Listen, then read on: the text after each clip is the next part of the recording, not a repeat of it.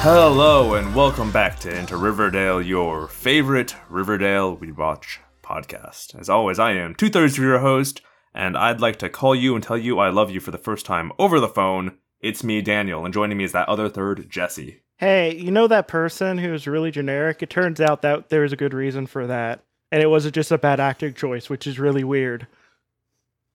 If you have been watching along with us, or if you had watched Riverdale previously, you know exactly what Jesse's referring to, and you also know the struggle I had deep within my soul every time Jesse called him a generic FBI agent man. That just seems like the platonic ideal of like the most stereotypical FBI agent person you could get, almost like a caricature of an FBI agent man. Deep down in my heart, I had to not give anything away, and it was worth it. Weirdly enough, this show did something competently. That's why I wasn't expecting it. So I think we've just about covered any actors we want to cover in our spotlights. Maybe we'll bring that back when some new blood is introduced on the show. But for now, let's just get into this episode, because why wait any longer? We already waited a whole week to do Jingle Jangle. Wow, that's going to sound really weird, because again, I forgot, this is going to come out like 6 weeks after that episode. Time's funny, huh? Anyway, let's just fucking...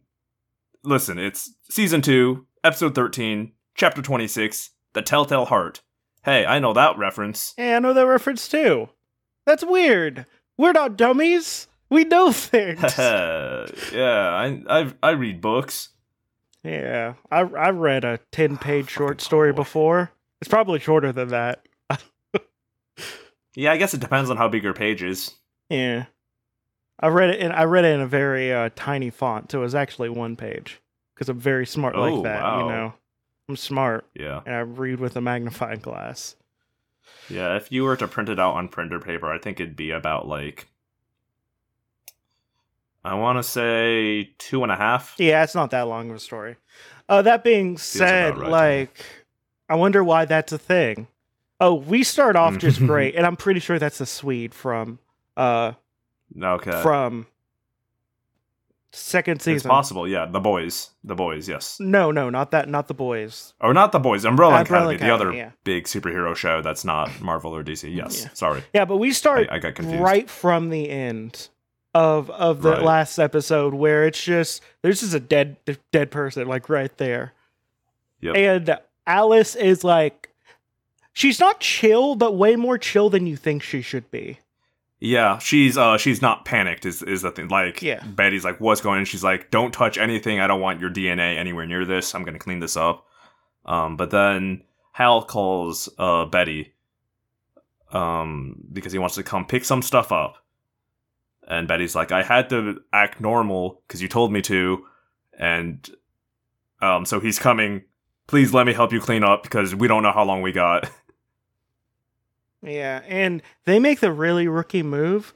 They use the unscented bleach. Like, if you just, like, mix that bleach with, like, a little bit of, like, cleaning solution. Gee, I'm sorry that they aren't experienced in hiding dead bodies, well, Jesse. It's very obvious when you have the bleach smell, which Hal points out later. You put a little bit of Fabuloso in that. Just saying. Anyway, does the same thing.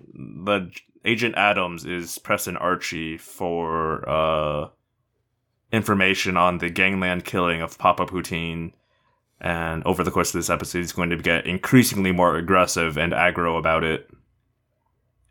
Yeah, and we cut over to across the street where Betty and Alice hears the symbol get hit the ground that Agent Adams kicked over.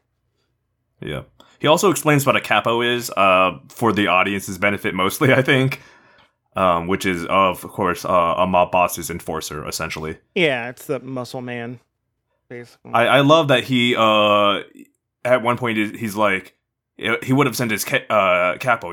Is there anyone that hangs around Hiram a lot, does things for him, is always nearby? And he's describing Archie. Yeah. I'm not sure if Archie picked up on it or not, because Archie does get kind of a look when that's happening, but Archie's also very dumb, so who knows. Anyway, Hal's here. Yeah. And as Jesse mentioned, he notices the bleach smell that Alice attributes to cleaning up some tomato soup.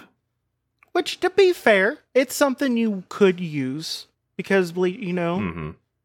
I just feel like, make some Fabuloso in there. Come on, it smells great. Just smells like you cleaned the kitchen floor.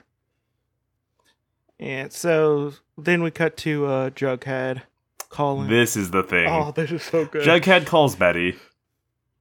For no other reason other than to say goodnight and also, I love you. And I believe this is the first time he has said, I love you to Betty Cooper. He's doing it over the goddamn phone. Hey, if you feel the need to, you do it in person. Maybe when they're in front of you so they can kiss you like really, really intensely. Yeah. And obviously Betty was distracted and was like, oh, that's great, Jughead, I'll talk to you later, because she has a body to get rid of. But he's like, well, that was weird. But then if you think about it, not really weird, because you said I love you to her for the first time over the phone. And why did you do that, Jughead? Why did you do that, Jughead?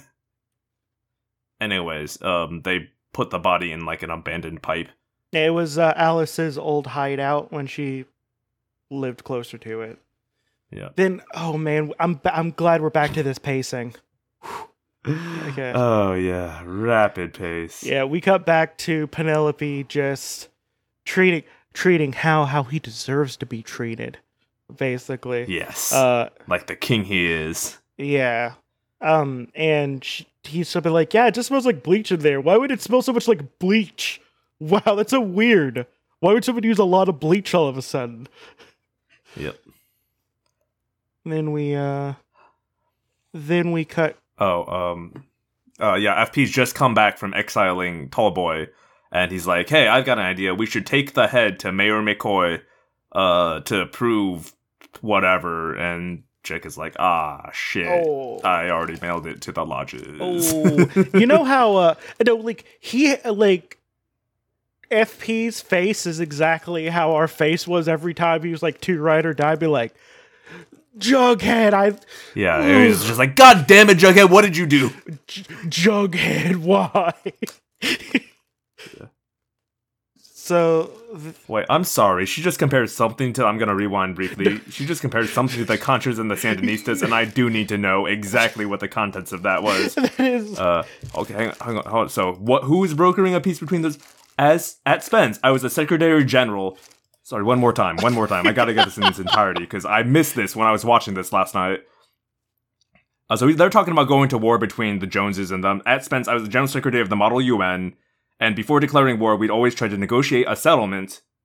Now, if we had broker a détente between the Contras... Okay, she's just using a fun political... Oh no, at the Model UN...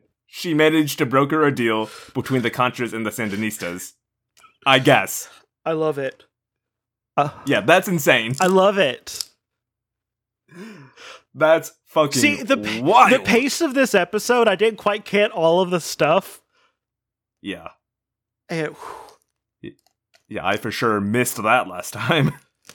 I just remember something about it's because she says she was like Model UN brokering peace. You're like, oh, okay, I get it. She did Model UN. I don't need to listen anymore. We know she's talking about brokering a parlay between Jughead and her family. So you zone out and you miss the fact that she compared it to the Contras and the Sandinistas. Well, this sure was Ronald Reagan funneling money to the drug smugglers. Right. Ooh, man, this is exactly like that, isn't it? Yep. I mean, actually... Actually, no, it is a lot like that, now that I think about it. Yeah, but then we have a short scene where Betty, is freaking out. Honestly, because that's a good reason to. And she's just, cleaning everything that could possibly be touched. But... Yeah, they make a point of her picking up an apple and be like, did he touch one of these? And her mom's like, I don't think so. And she wipes it down furiously anyway. Yeah.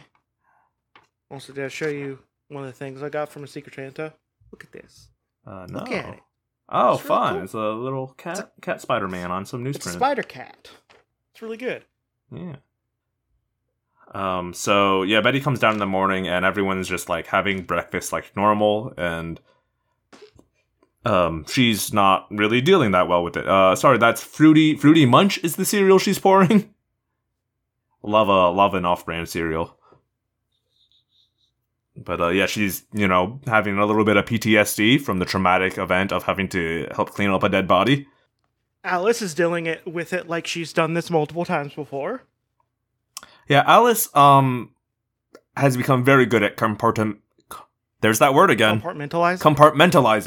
Compartmentalizing her life, and so she's already totally fine. She's locked that away deep inside for therapy 10 years from now. Yep, she's definitely not going to have any issues in the future. Right. No, right. Yep. You don't even know, but yes, you're correct. Everything will be fine, Jesse. Yep. Nothing could possibly go wrong with Alice. Oh, they did a good job on her makeup. They ran her eyes around like it's like movie tired or TV tired, but it's pretty good. But Jughead comes to walk her to school. Because he's still freaking out a little bit about how he called her and said, "I love you" for the first time over the phone, and she didn't really say it back. Yeah. And I didn't notice this part, but they didn't even have her do up her makeup like she normally looks. Like she has bags under her eyes and everything. Yeah. They do a really good job. Yeah. No, but Jughead. And Jughead's being kind of like Archie right now, being wholly oblivious to what's happening around him. But also, there's a pretty girl in front of him, and he just said, "I love you." So he's just like, "But what if she doesn't love me?" And she's just like, "Oh, you're such a cute little puppy. I love you." Yeah. It also, in classic Riverdale fashion, characters talk to each other. So instead of freaking out by himself and stewing on it, and then like blowing up at Betty and causing a rift, Jughead just went to her and said, "Hey, I thought we were in a good place, but it was kind of weird last night when you hung up on me. Are we cool?" And then Betty was like, "Yeah, we're cool." And it was like, "Great." And then that issue was resolved. Well, which is actually very mature, but I know it's just because they don't know how to do dramatic tension. I know it. But they're really actually showing really mature relationships here right now. Yeah. And so later at school, Veronica's talking to Jughead about doing this parlay, and Jughead says, on the condition that they come to the trailer park, because I want them to see the people they're gonna evict. And then Kevin's like, "Hey guys, more importantly, they found a dead body. Someone fucking shot Papa Poutine. Isn't that wild?" Yeah, there's blood everywhere, all over Dithave. And then everyone's just like, hey Kev, calm down. Kev, read the room. Read the fucking room, Kevin. Read the room a little bit. And then Betty goes to go vomit because she's not dealing with the murder very well. Yeah, which I would say, normal response. Yeah. And Cheryl comes in and is just like, "Yeah, what's up, Betty? You look like you just puked and you're not doing great." And she tries to help out, and Betty, being very rude and definitely not suspicious, being like, "I'm fine." Yeah. Yeah. Cheryl, sorry. It seems like an out of character moment of compassion from Cheryl. We do learn later it is because Cheryl assumes it was because she knows about her or Betty's father's affair, and that's why she's so distraught. Oh. And that's why she feels guilty. Oh, well. Yeah, and also Archie's been dodging Agent Adams calls. Yeah, he's been dodging, and then like Veronica's just like, "You don't have to like work for my dad or anything. Like, I don't want you involved in this." Be like, "No, I'm a simp for your dad. I gotta do that." Right? Yeah, Veronica is afraid her dad might have been involved in the gangland style execution, being the one gangland mafioso in town. And Archie's like, "No, your dad's super cool and nice. He wouldn't have done that. Don't worry. Yeah. I definitely know your dad better than you do, because I've spent the last week gophering for him." Now Jughead's explaining, I don't even really he's got a map, and he's like, "Look at all these lands that Hiram Lodge is buying, that you're selling to him. It's all around this one area. Suspicious. I'm accusing you of taking bribes. Which doesn't seem like a very smart thing to do, but okay. An actually smart cut. Speaking of bribes, Agent Adams slides a fat stack of cash to Archie in a non-suspicious location at a park. Right. He claims it is because the FBI always pays their informants, Which I and that laughed. was like 3 weeks' pay. I actually laughed when they said that. Be like, wait, before or after you shoot them in the head after they're done being useful? Like, man, Hal and or Alice is real quick.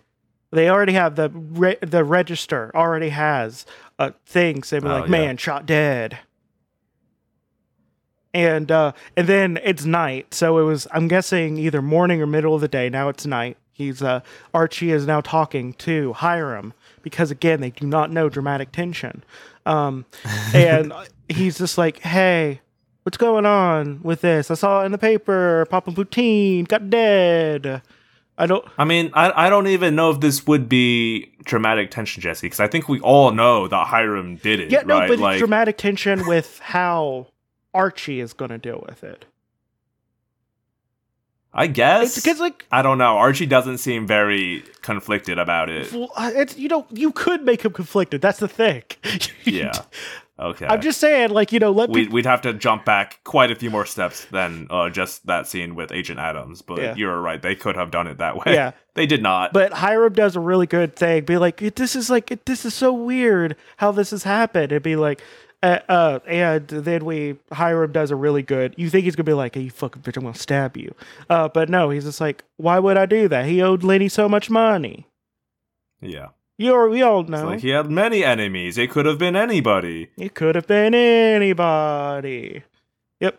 So Betty does the one thing she does in order to cope with things, which is solve a mystery, I guess. Or stare at a dead body. Has gone back to the body. Yeah, she's gone back to the dead body to investigate it, search his pockets. Yeah, she feels guilty, and I guess, like, to make herself feel worse, she's going to try to find out more about this man so she can learn about the guy who her mom killed. Okay, and she finds his phone, who's got a bunch of missed calls. Oh, go ahead. Also, you find the phone, you break the SIM card, and then you throw it in the river. Yeah. Like, have they ever watched a murder mystery show? Well, yeah, I mean, she's not acting logically now. No. I'm saying. Oh, you mean prior? Prior to this, yeah. You get rid of the phone because they could track phone signals. Yeah. You break the SIM card.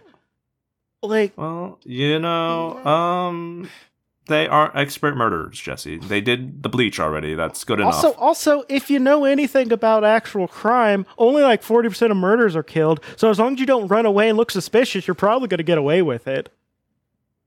Well, she's 15, Jesse. Well, I'm saying Alice. I'm saying for Alice, who is very comfortable with this. Again, not sure she's comfortable with it as much as just very, very good at suppressing things deep inside her in a way that certainly won't come out later. I'm saying right now, because I can't look in the future at all, she's perfectly fine with this, obviously. Sure, obviously. Clearly, obviously. Nothing wrong is going to ever happen from this. They're going to just... Nothing bad will ever happen with Alice. Yeah, certainly Alice not. is just going to skate through. She lives a blessed life. Yep. Yeah, then it turns out, like, she starts, like, texting people and whatnot to find out more about the Swede. But like taking down the information, like the texts and phone calls on the phone to like start to build a profile. Yeah. Oh, sorry, I got that mixed up with a scene later where she, she starts calling people. Yeah. Yeah. So this is they're getting Hiram and Veronica are getting ready to go meet the Joneses, but before that, Hiram's like, well, Archie came to me with some concerns about me possibly being a gangland murderer. Do you have any of those concerns? If you do, you should just ask me. And so she's like, well, did you kill Papa Poutine? And he's like, no. No, I'm gaslighting you right now. Yeah, I mean, and it's going to come back later when Veronica throws that line back at him when she did something and he asked her about it. Yeah, and she'll be like, yeah, okay. So, Yeah, now Betty is. Come on, Betty. They're okay. Oh, God. Nothing wrong is gonna happen from that homicide. You're blowing this out of control. Yeah, it's like morning next day, and she confronts both Chick and Alice about what about what's going on. She's like, I have his phone. He wasn't just some guy. He was a drug dealer that Chick bought drugs from. What else is Chick lying about? And then Chick starts to like tear up, and she's like, "Really? Are you kidding me?" And Alice like pulls her aside, like, "Stop! This is not helpful." Yeah, I mean, it is not that helpful. Also, like, stop blowing up his stuff. Like, maybe he does drugs to like calm down. Like, you cammed as a 15-year-old or 16-year-old for no reason for one episode. I mean, Betty has like an Adderall prescription that she doesn't need, so like she does speed basically. So yeah. To be fair, she was pressured into doing that by her mother back when her mother cared about things and wasn't killing people, but her mom just drops a whole like, I want you to be like the best person ever, like real quick. Alice goes through some stages on this show. Now we're at Fun Mom Alice, where she does takes shots with her daughter and watches her strip dance and then kills a man for her son. Strip dance to wildly and appropriately sad songs. Yes. Yeah, so season 1 was like Helicopter Parent Alice. Season 2 is Fun Mom Alice. And can't wait for season 3 Alice. I love that. What will she do then? That episode was, chef kiss. I love that episode. Yeah, so Hiram and Kid and JP and Kid are meeting up at JP's FP. FP and Kid. They're talking and trying to broker some peace. Yeah. Hiram basically says, I'm not trying to kick anyone out. I am a cool guy. And to show how cool I am willing to pay off everyone's back rent at the trailer park. And then as they shake on it, he says, "Oh, one more thing. I hear your kid's doing some sort of expose. Well, if you could just keep my name out of that." Jughead's like, "You trying to bribe us, bro?" And FP's like, "You trying to bribe us, bro?" Oh. And so no deal, basically. We get like a wonderfully, like almost Victorian scene where Cheryl is like shooting an bow and arrow. And she's a very good marksman, and that's important for later. Yeah. Oh, I love her line. So she sees Hal going to the car to leave in the morning, and Cheryl is just like, "Have you no scruples, mother?"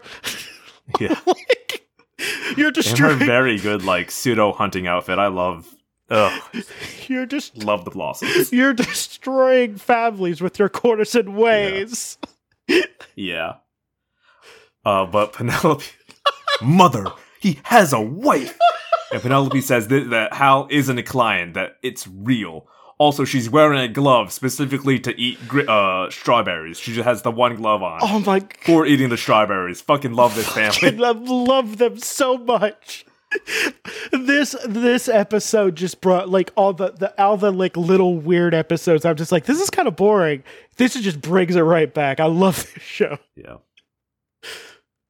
So we cut to the Pembroke, and Veronica comes to see Mayor McCoy storm out of Hiram's office, and it turns out that Jughead put a.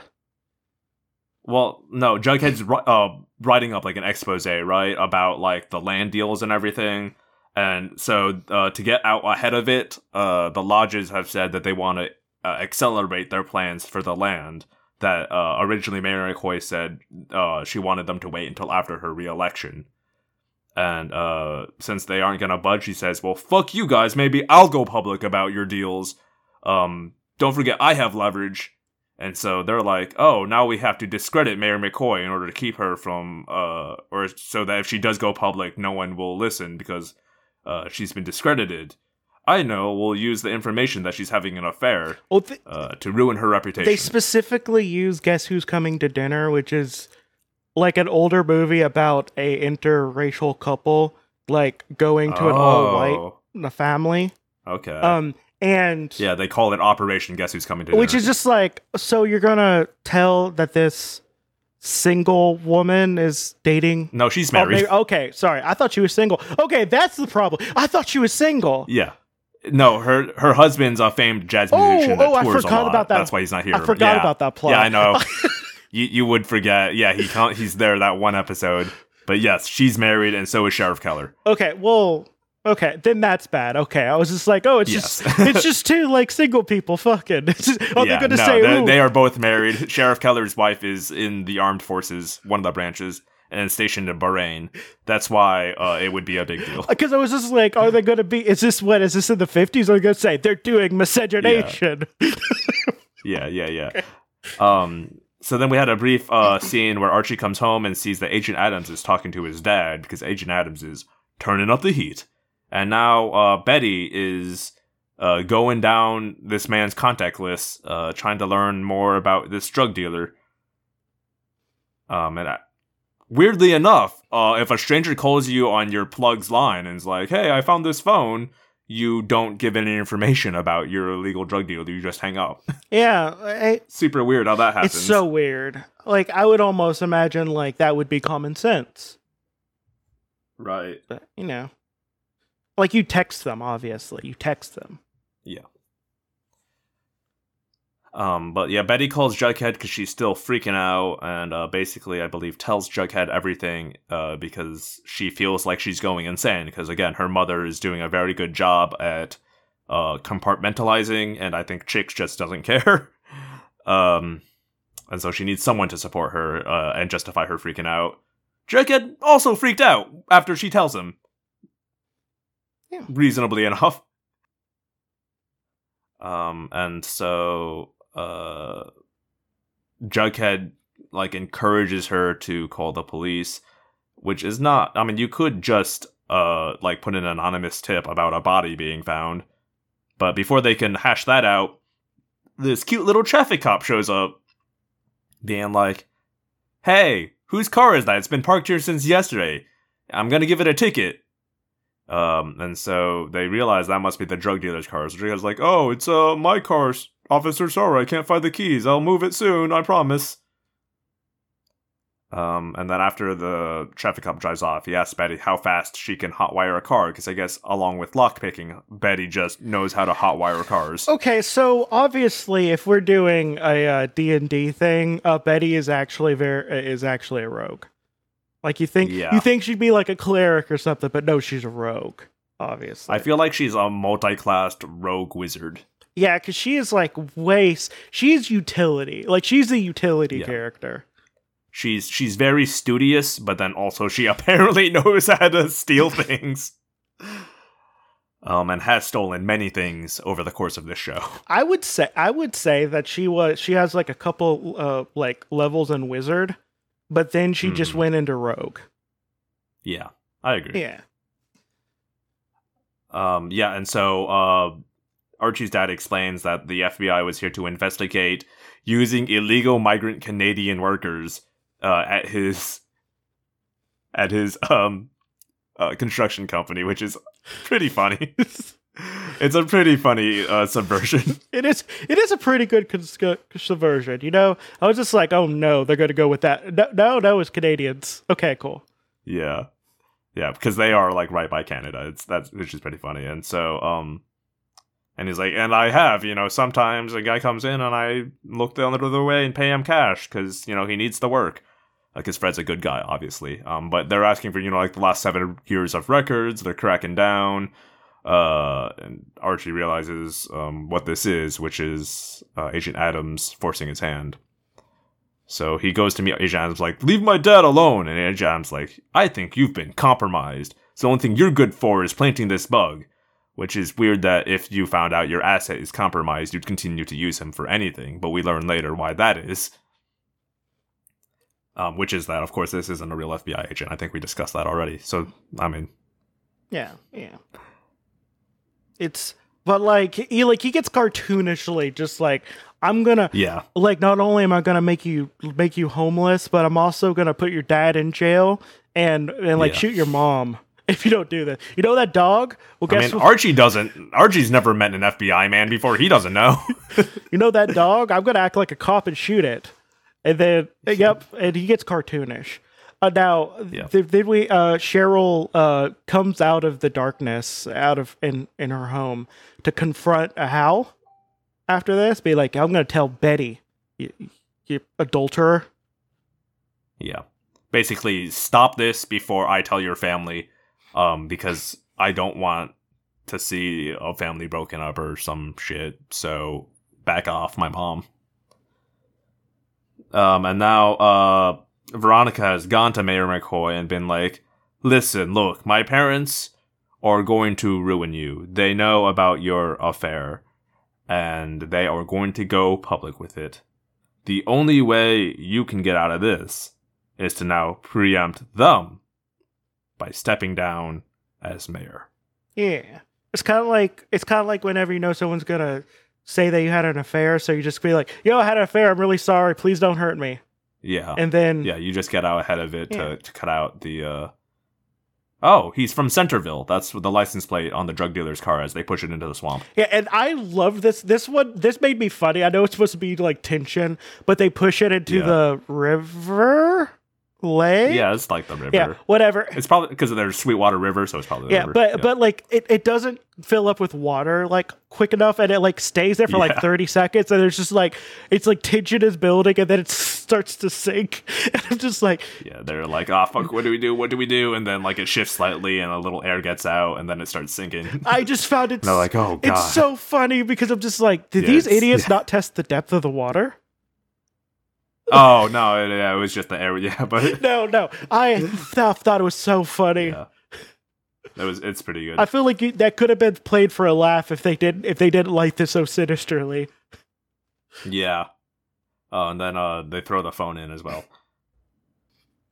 Which they should have done in the first place. Right. So yeah, that's cool. Yeah, and then the mayor makes the announcement here about stepping down, citing the difficulties of dealing with the Black Hood has taken a toll on her personal life, and so she wants to step back down, pursue her law career, and reconnect with her family. And Hiram and Hermione are like, "Hey, Veronica, sure is weird that right before we were about to ruin her career, she decided to end her career herself. You wouldn't happen to know anything about that, would you?" And that's when Veronica throws back that, "No, of course I didn't do that." That would be cruel. Yeah. Yeah, she's like, okay, but now that she's out of the way, we don't need to go through with discrediting her, because that would be cruel. Yeah. And yeah, so Hiram's like, "You sure you didn't have anything to do with this? Very suspicious." Ron's like, "No, Daddy, of course not." Did we get a good shot of the book she's reading in this scene? I don't think so, but...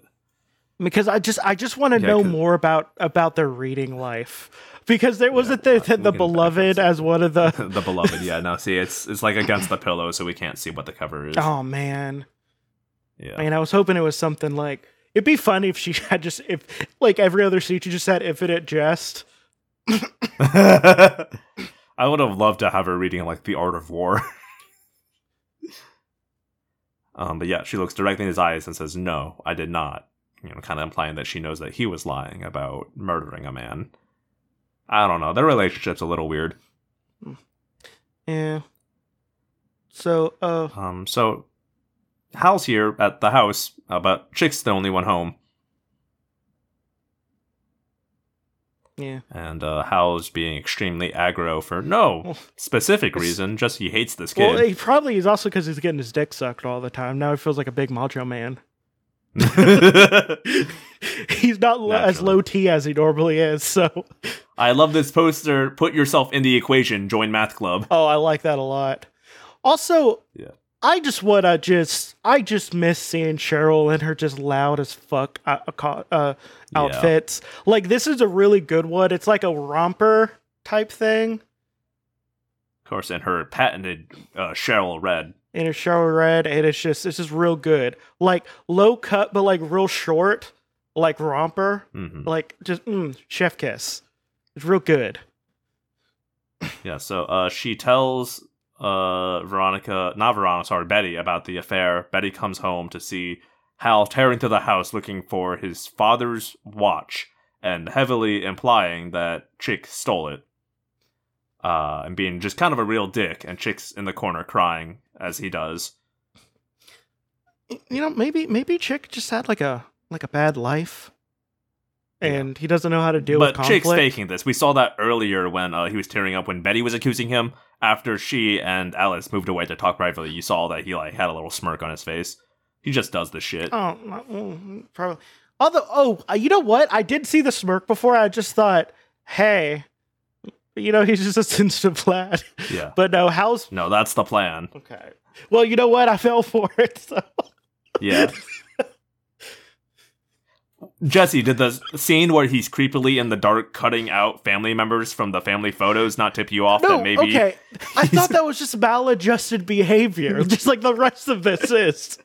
Okay? I mean, I guess it is. It's all maladjusted behavior, but... I'm sorry for not seeing one scene. I thought, hey, maybe he's like kind of scared of his dad, and also he doesn't want to be hit. Yeah.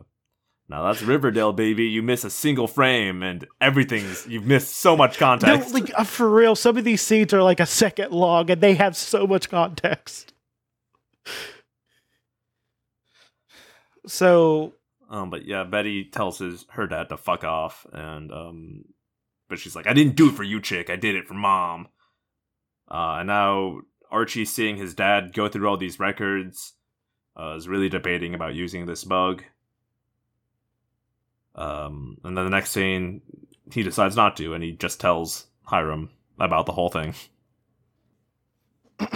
Yeah, so we have Archie again just being a big old simp for Hiram, and is pretty much just saying, yo, this I like, they were just like trying to make me, you know, do things to bug you, but then I smashed with the hammer and right. He's asking Hiram for protection essentially from the FBI.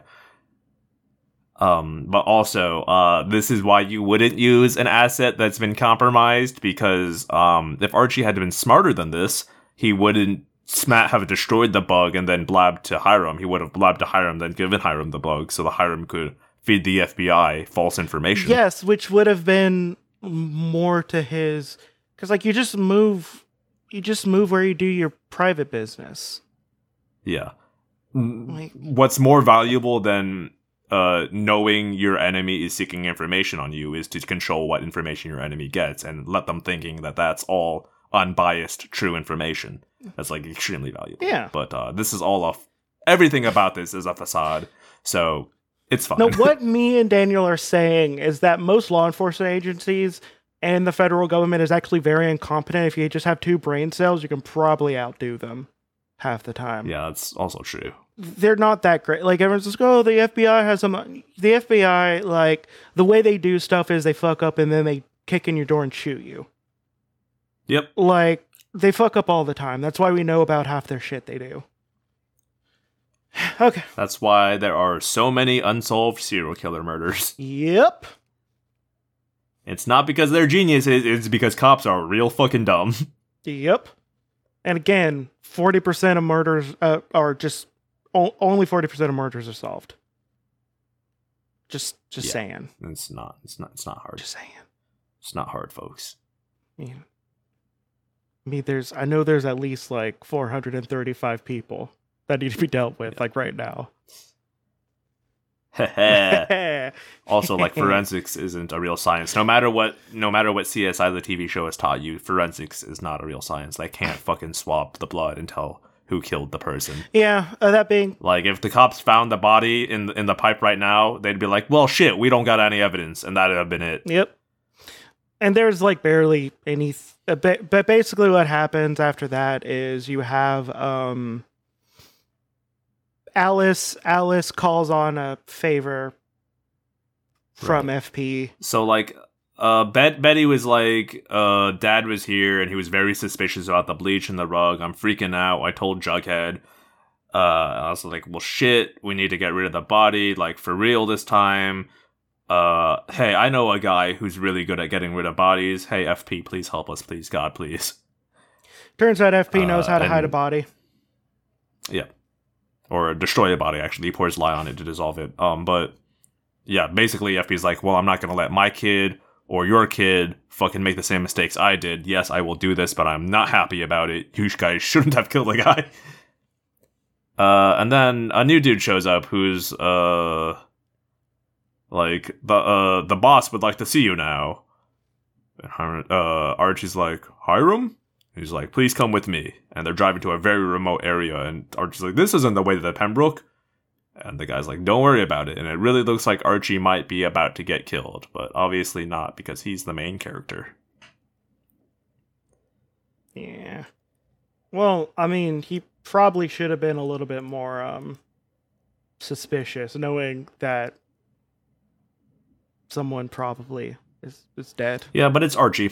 So, you know, again, I know I'm saying this about Archie, who has the equivalent intelligence of like a golden retriever. But, you know. We love the season 2 lighting for Pops at nighttime. So much neon, so much red and purple. Very Man, cool. I just love this bylighting. Like, for real, it's like blue, pink, and purple all over the place. It's so wonderful. Like I know that I would want to eat at Pops. Like, what? Yeah, also we get like a little bit of I'm gonna say this feels incestuous a little bit, but Alice has definitely been like, what if I just like copy my daughter and like get up odds of Jones? I mean, that's not incestuous. FP and Alice aren't related. No, I'm saying it's incestuous because we only know like the main group of characters, and they can only get with it only the main group of characters. Sure. You know, it's like when a friend group just does nothing but trade partners. I mean, it is like any close-knit, it's any close-knit friend group. They've all fucked each other. Yeah, like... I've been there. I'm sure you've been there. It happens. You know, it happens. You know, that's what it feels like. It feels incestuous because of that. Like, it feels like they're brothers and sisters already, but like, they're fucking, like, all of them. Anyway, now we have that scene I mentioned earlier where Chick is sitting in a chair by a fire with all the lights out, slowly cutting Hal out of all the photos in the family album. Oh, also, I forgot to say, Alice reaches for FP's hand, and FP squeezes her hand slightly. Mm-hmm. Yeah, you know, first thing you do before you just have an affair with an... I mean, listen, they hit a body together. That bonds you. Well, you know what? That actually does. Like, traumatic experience do bond people. Yeah. Anyway, Archie's deep in the woods now. But the guy's like, here he is, boss. And the person turns around, and it's Hermione this time, not Hiram. What? And she reveals that it turns out that he's a very loyal little puppy. And he's been a really good boy. And also that Agent Adams was one of her enforcers. Yeah. It was basically a long con loyalty test to see what Archie would do. Because that man is not an FBI agent; he's a capo for Hermione Lodge. Also, I love that she said, "Do you know what emerta means?" I'm just like, no. Look at him. He put all of his points in loyalty and abs. That's and we know canonically he was taking French. He said he could drop it and start taking Spanish, but he hasn't yet. So yeah, he super does not know what that word means. I love it so much. Oh, look at his processing face. You can see the little wheel spinning in his mind as she's explaining He's thinking so hard right now. You can hear the windows like don't error noise just happening in his brain as he's trying to figure this out. Like, his brain is normally like head empty, no thoughts, but right now there's some thoughts and he doesn't know what to do with them. Yeah. It's the fucking it's the loading wheel. God, spinning the. I love this show so much. Oh God, and that's the episode. That was baby. such a good episode. Oh my God. Man, that's just Man, that I like when I watched that. I watched that this weekend, and it gave me like it gave me like a contact high with like whatever the. All right, let's pull up some AUs. So we've got Childhood Friends AU, Theater AU, or Burlesque Club AU. Okay, let's do Childhood Friends AU and just recap the episode again. Okay. Well, they all are childhood friends, so okay, cool. Done. We already done We've it. done it, Jesse. Okay, Theater AU, I feel like would be the same as well, except one of them would probably. Well, actually, no. There'd probably be more touching and more fucking. Yeah. So basically, almost this. Yeah. Are you hearing a car alarm in the background? No, that must be on your own. Okay. Well, no. Well, there's a car alarm. Okay. I don't know if Burlesque AU would work because Burlesque tends to rely on a very simple story element, and this is nothing but this is not that at all.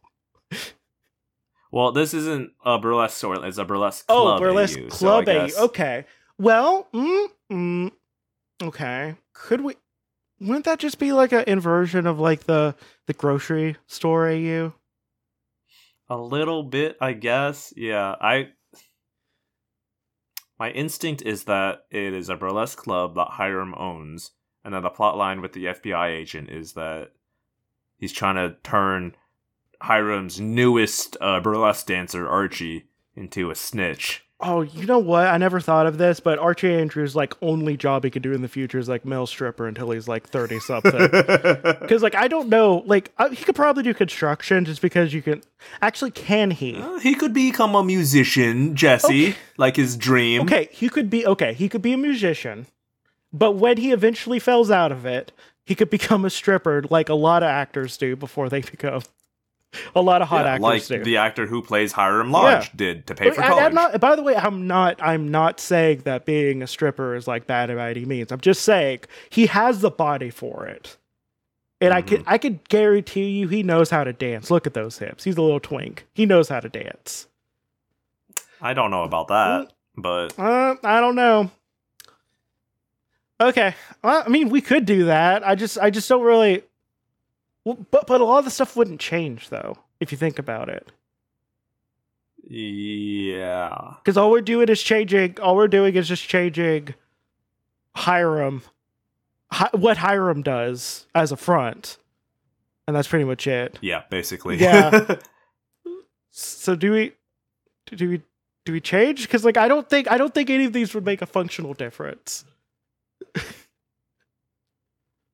I mean AUs are essentially, well, one, we're doing AUs in a very weird way because normally you change the story when you do an AU, you like change the setting and that, but like we're like, how can we make the story in this new setting? And so a lot of it is just the story is still the same, just the setting's different. Because I'm pretty sure like the whole thing with Alice and FP and all that stuff would be the same. It's just you change their day job. Yeah. That is kind of the issue that we have increasingly been running into with our idea of doing AUs of each episode is like, for example, if you were to do a like, what's a popular media franchise? A Captain America AU where he's at college or whatever, you wouldn't then like take the plot of Captain America Civil War and then just put it in there. You'd come up with like your own story using these characters, but what if they were in college? But what if we do a new segment? Because we have been running into this issue. Sure, what's the new segment? I don't then, know, Jesse? though. That's the thing. I like having a segment, though. You know, it's fun having a segment. Well, before we totally retire this, then, we can still do the thing that has been on our checklist that we haven't gotten around to, which is give everyone a persona, which I feel like is a fairly simple but good idea. But the other one also is stat the teens as D&D characters and what they would be. I mean, we will find out what they will be in season 3. Jesse. But I want to do it now. That could be their second game. They're different characters now. You know, this is... Okay. Okay, we could give them all Fursonas. Fine, we can assign them classes. I'm not gonna stat shit. Well, no. We could do classes, but let's do that later. Well, I do wanted to give them Fursonas. Okay, let's give a bunch of these main characters Fursonas. And Archie is, I think, a fox. I mean, a dog, right? Obviously. No. He's a dog. No, he is like like if there is a person who is just Mr. Peanut Butter in real life, it's him. That's what I'm saying. Okay, so Archie's a dog. Betty is. I'm thinking she's gonna go. I think she's gonna go with like a ferret or something like that. Something like slinky and sneaky, but also like really cute. I like the sneaky aspect of them. My first, like, off the top of my head knee jerk was a rabbit, but I think I like ferret. Yeah, see, rabbit implies a little bit more scaredness. Like she, like when she gets like once she knows what she's doing, she tends to go steadfast, even though she does it in a weird way.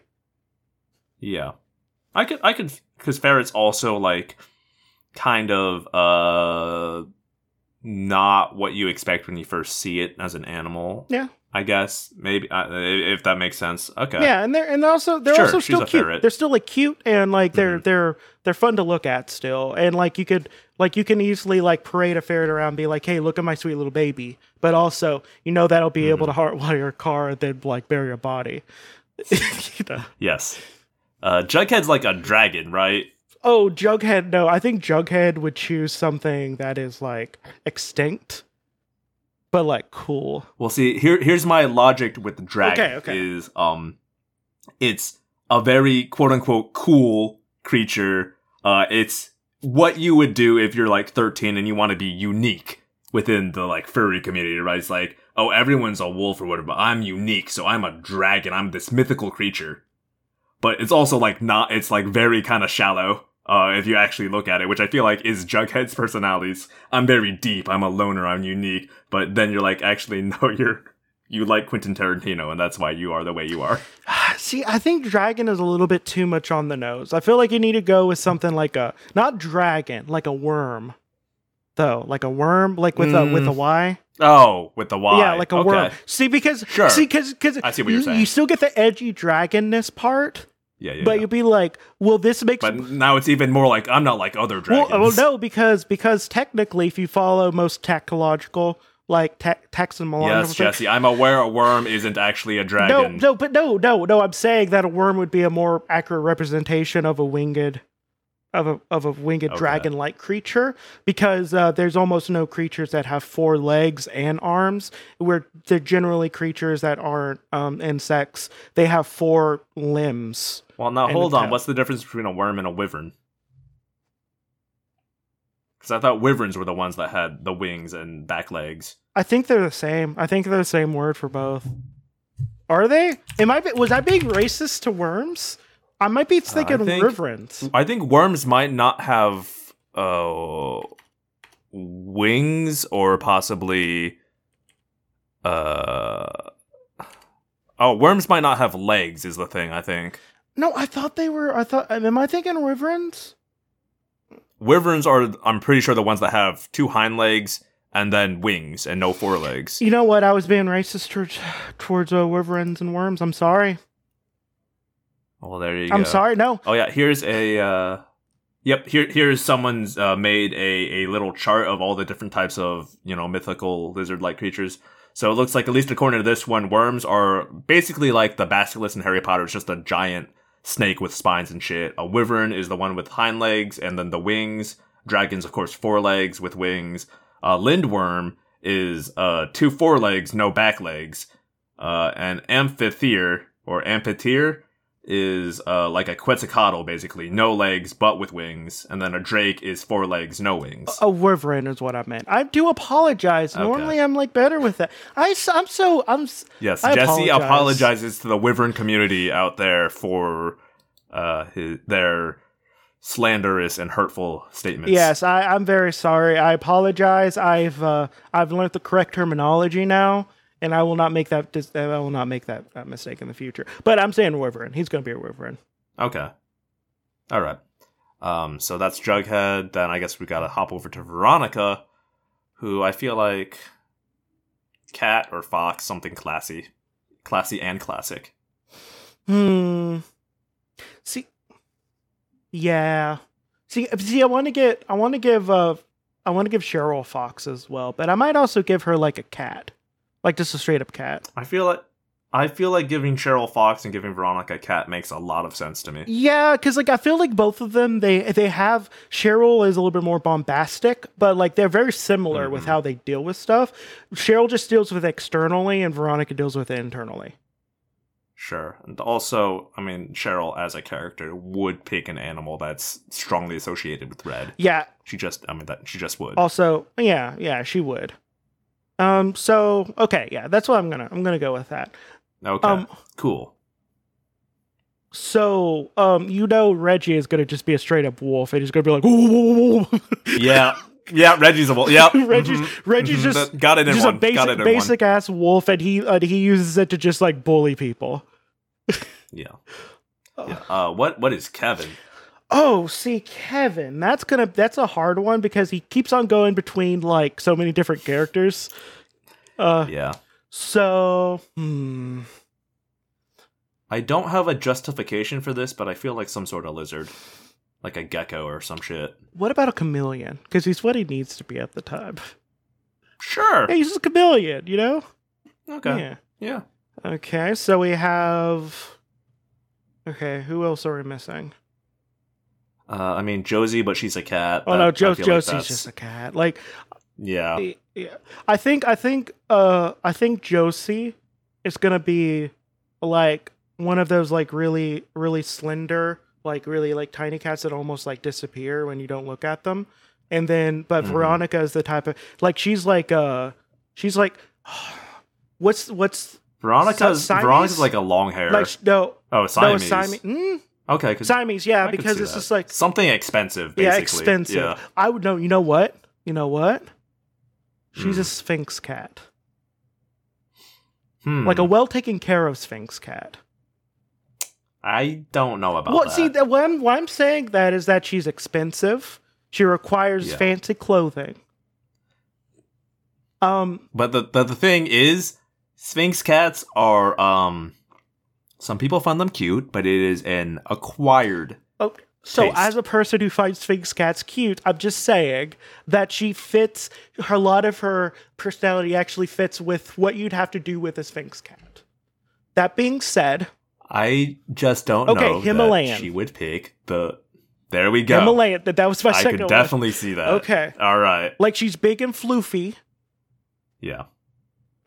It's an expensive regal cat. Yes. That isn't, like, wrinkly. I think that would be the challenging part for her as a character. Of course, she would have a ring of white fur. Of course, naturally. Yeah. All right. So then that's most of the main kid characters, I think. Well, Moose would be an elk. Sure. Yeah. Okay. Why don't we save the adults for next episode and then we can shut Midge would be a chipmunk. That's a good call. I see that. I definitely see that. I can't think of any of the other kids' characters. We could do Chick. Chick's technically a teen. Chick is a snake, but not a serpent. I was not gonna a say serpent, some sort of reptile, like a tiny snake, right. like a gardener snake. We've got all the serpents, Jesse. There are plenty of teen serpents. But no.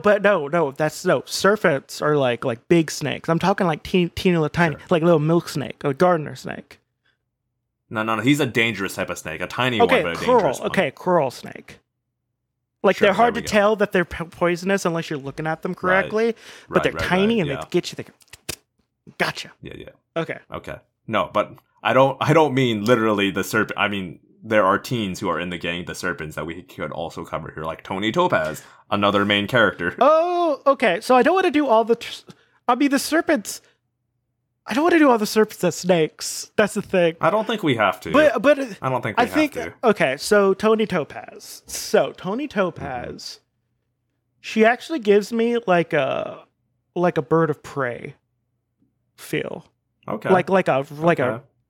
See, the thing is, I'm just thinking of Tobias right now, but Red Tail Hawk. But something Yeah, like a bird, some sort of like hawk, a sure, small yeah. but very powerful bird. Mhm. Uh, Yeah, yeah, I'm fine with Sweet Pea is a giraffe. that. I can see that weirdly. It feels a little reductive just because he's tall, but also I do see it, so I'm fine. Like weirdly enough, like he's around, but he doesn't make a lot of noise. But when he does make noise, it's often not great. Then there's Fangs has been introduced, but we don't really know anything about Fangs yet. Maybe we skip Fangs. We're gonna skip Fangs. Yeah. What about Joaquin? Joaquin was here for a minute. Joaquin! I think Joaquin is gonna be like a. I think he is a rodent of some sort. A rodent. A rodent, but like one of those like really handsome rodents. That people are just like, oh, they're so cute. Type rodents. Definitely some sort of handsome animal. I don't know about rodents. See, I see. The thing is like I'm fully inducted in the I'm gay club, so I'm just like, yeah, rodents are great. Okay. See, I feel like he's some sort of canine, but I don't know. I guess I could see him as a rat. Yeah, like a fancy rat. Yeah. Like rats are cute. I guess I could see him as a rat. Yeah. Okay, sure, we'll make him a rat. I want to make one of them a possum, but I think that's going to be, I don't know which ones that's going to be. I'm going to save that for one of the adults. I think that's going to be. Sure.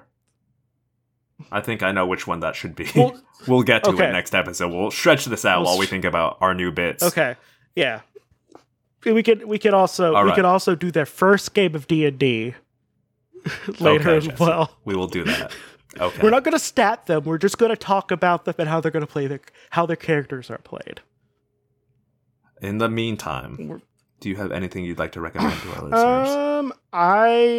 I know we recommended this multiple times, but season 9 of Taskmaster is pretty good. Like, you have to either pirate it or have it on the whatever CW. CW. The CW app. The platform that Riverdale is also on. Yeah. But like season 9's pretty good. They're gonna probably be releasing season 10 soon on YouTube because they're doing season 11 or series 11, I should say, soon. Nice. So can't wait.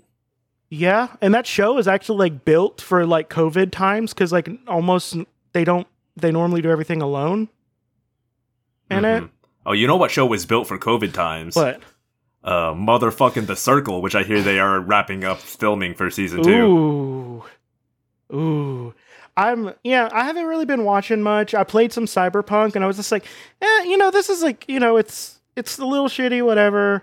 With how like how they treated stuff, but whatever, it's a little buggy. And then they came out with, hey, if your save file gets over 8 megabits, it's gonna probably delete itself. I'm just like, no, I'm just gonna wait. I'm gonna wait to play this game. Like I was gonna be perfectly fine just playing it with bugs and all because I play too many Bethesda games. Right. I was just about to say they're really trying to give Todd Howard a run for his money. Yeah, but like I was gonna play it, but then after they said the save file thing, I'm just gonna get a refund. So that's gonna be a game I play. I don't know, next year. Yeah. Should be hammered out by then. Yeah. It was a fun game, but okay, to rant on capitalism for a little bit. Sorry. So CD Projekt Red, who had so much goodwill built up from the Witcher series and stuff like that, basically blew their entire wad of goodwill in like 1 week, which I feel bad for the developers. But you know what we should actually put the blame on? Stockholders. Because the whole reason why they released it in the state, because they were willing to just keep on kicking it down the road until they got it finished. And it needed some more time. They were basically being threatened, and management was threatened with their stock dropping if they didn't release it at a certain time. Yeah, they needed a Q4 release for Christmas, and that's why it went when it did. And like, maybe don't go after the developers, go after the management and the stockholders, because the developers were already being treated really shitty. I've also heard that possibly upper management bonuses were tied to Q4 release. Yeah, So it's management. No, like this is a game that's been in development for 8 years and should have been run perfectly fine on PS4 and 5. I mean, 4 and the Xbox. But most of the time when a video game suck, most of the time it's because of upper management.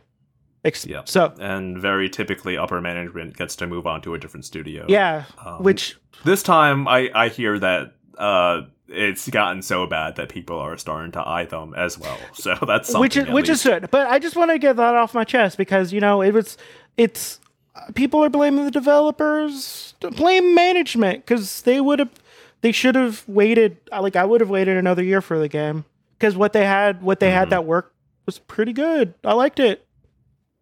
Well, also, in their defense, people were sending them death threats because gamers can't be normal for even a second. I fucking hate gamers. Gamers don't deserve rights. No. Okay, that being said, watch Taskmaster. It's actually weirdly a really wholesome show when it comes down to it. It's just people being, they're just doing silly things and laughing with each other. And that's what we need nowadays.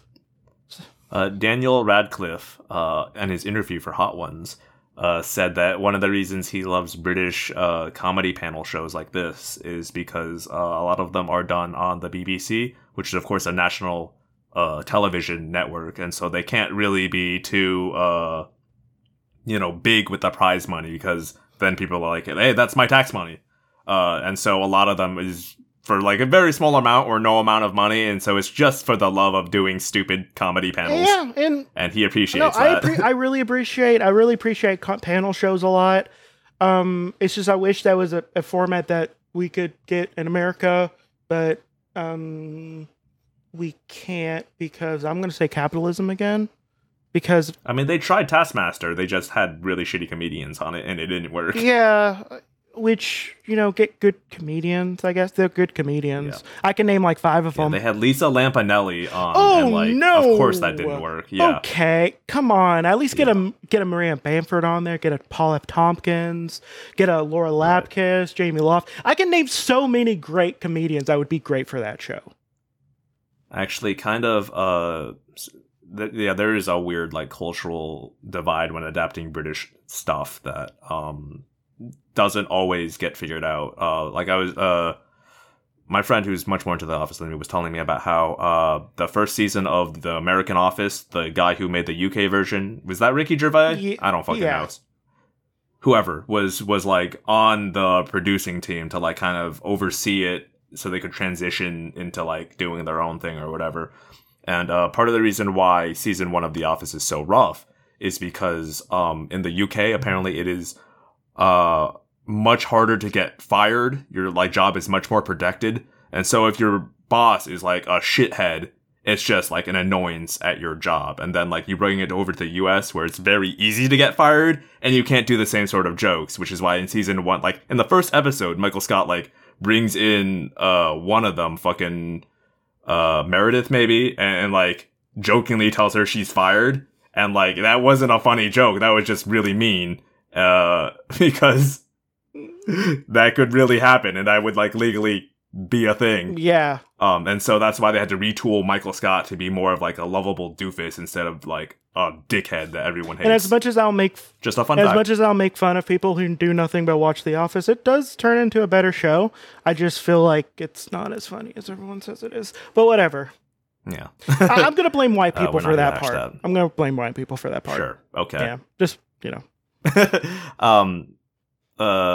we have gone on multiple tangents, but my quick recommendation, I guess, is if you're looking for something really stupid and shitty to watch Are You the One, now on Netflix. This is an MTV reality show from that bygone era of reality TV where it was it earned the reputation for being trash television. I think a lot of modern reality TV skews much more into nicer people doing nice things for each other.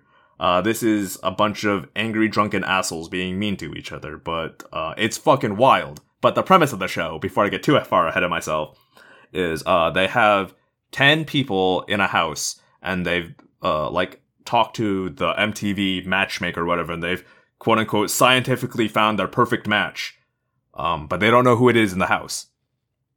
And so they have 10 tries to find their perfect match within the house. And if everyone pairs up with the perfect match by the end of the show, they all collectively win $1 million. They split among each other, so $50,000 per person. And that's the premise. So they're both trying to find people to connect with, and then also trying to like figure out, who's like my real match, so we can win this money. Because during their like matchup ceremony over, they all pair off with someone, and then they will tell them how many matches they got right, but they won't tell them who was the correct match in the group. So there's like a game element to it, and then they just found like the most emotionally stunted, dumbass 22-year-olds, and then just plugged them full of alcohol. Like, I've watched Love Island, and you know, those people love to party. This one you could visibly see for most of the show that people are like hammered drunk, like slurring their words, drunk out of their minds. And it's compelling, not very pleasant. I couldn't like really marathon it. I had to watch like 2 or 3 episodes and then like stop and do something else because otherwise it just got too mean. But it was fun. See, there's 2 seasons. I'm at the point like right now where I'm like so emotionally sensitive. I just need people being nice. Yeah, that's it. I just need people being nice. Watch Say I Do. Also on Netflix. I've recommended that on this show before. Okay. I watched it again last week. It's just the serotonin rush of the like 6 episodes of that season. So good. Better than Queer Eye. Okay, well that's... There, I said it. Okay. But I only remember the 90s, like, Queer Eye, so, like, I haven't watched any of the new one yet. Oh. So... The new one is good. I feel like in 2020 we have moved past the need for it. I think they're kind of on their way down. But Say I Do was very good and better than Queer Eye, in my opinion. Okay, well, yeah, we'll look into it. Let's... Yeah, I guess that's my hot take. Okay, well, I guess we're done. I guess it's my turn because you did our bonus episode, sign us off. So, ring ring, I love you. Bye. Bye. So you're a tough guy, like you really rough guy. Just can't get enough guy, just always so puff guy. I'm that bad type, make your mama sad type, make your girlfriend mad type, might seduce your dad type. I'm the video gigolo, a webcam boy, a cyber trick.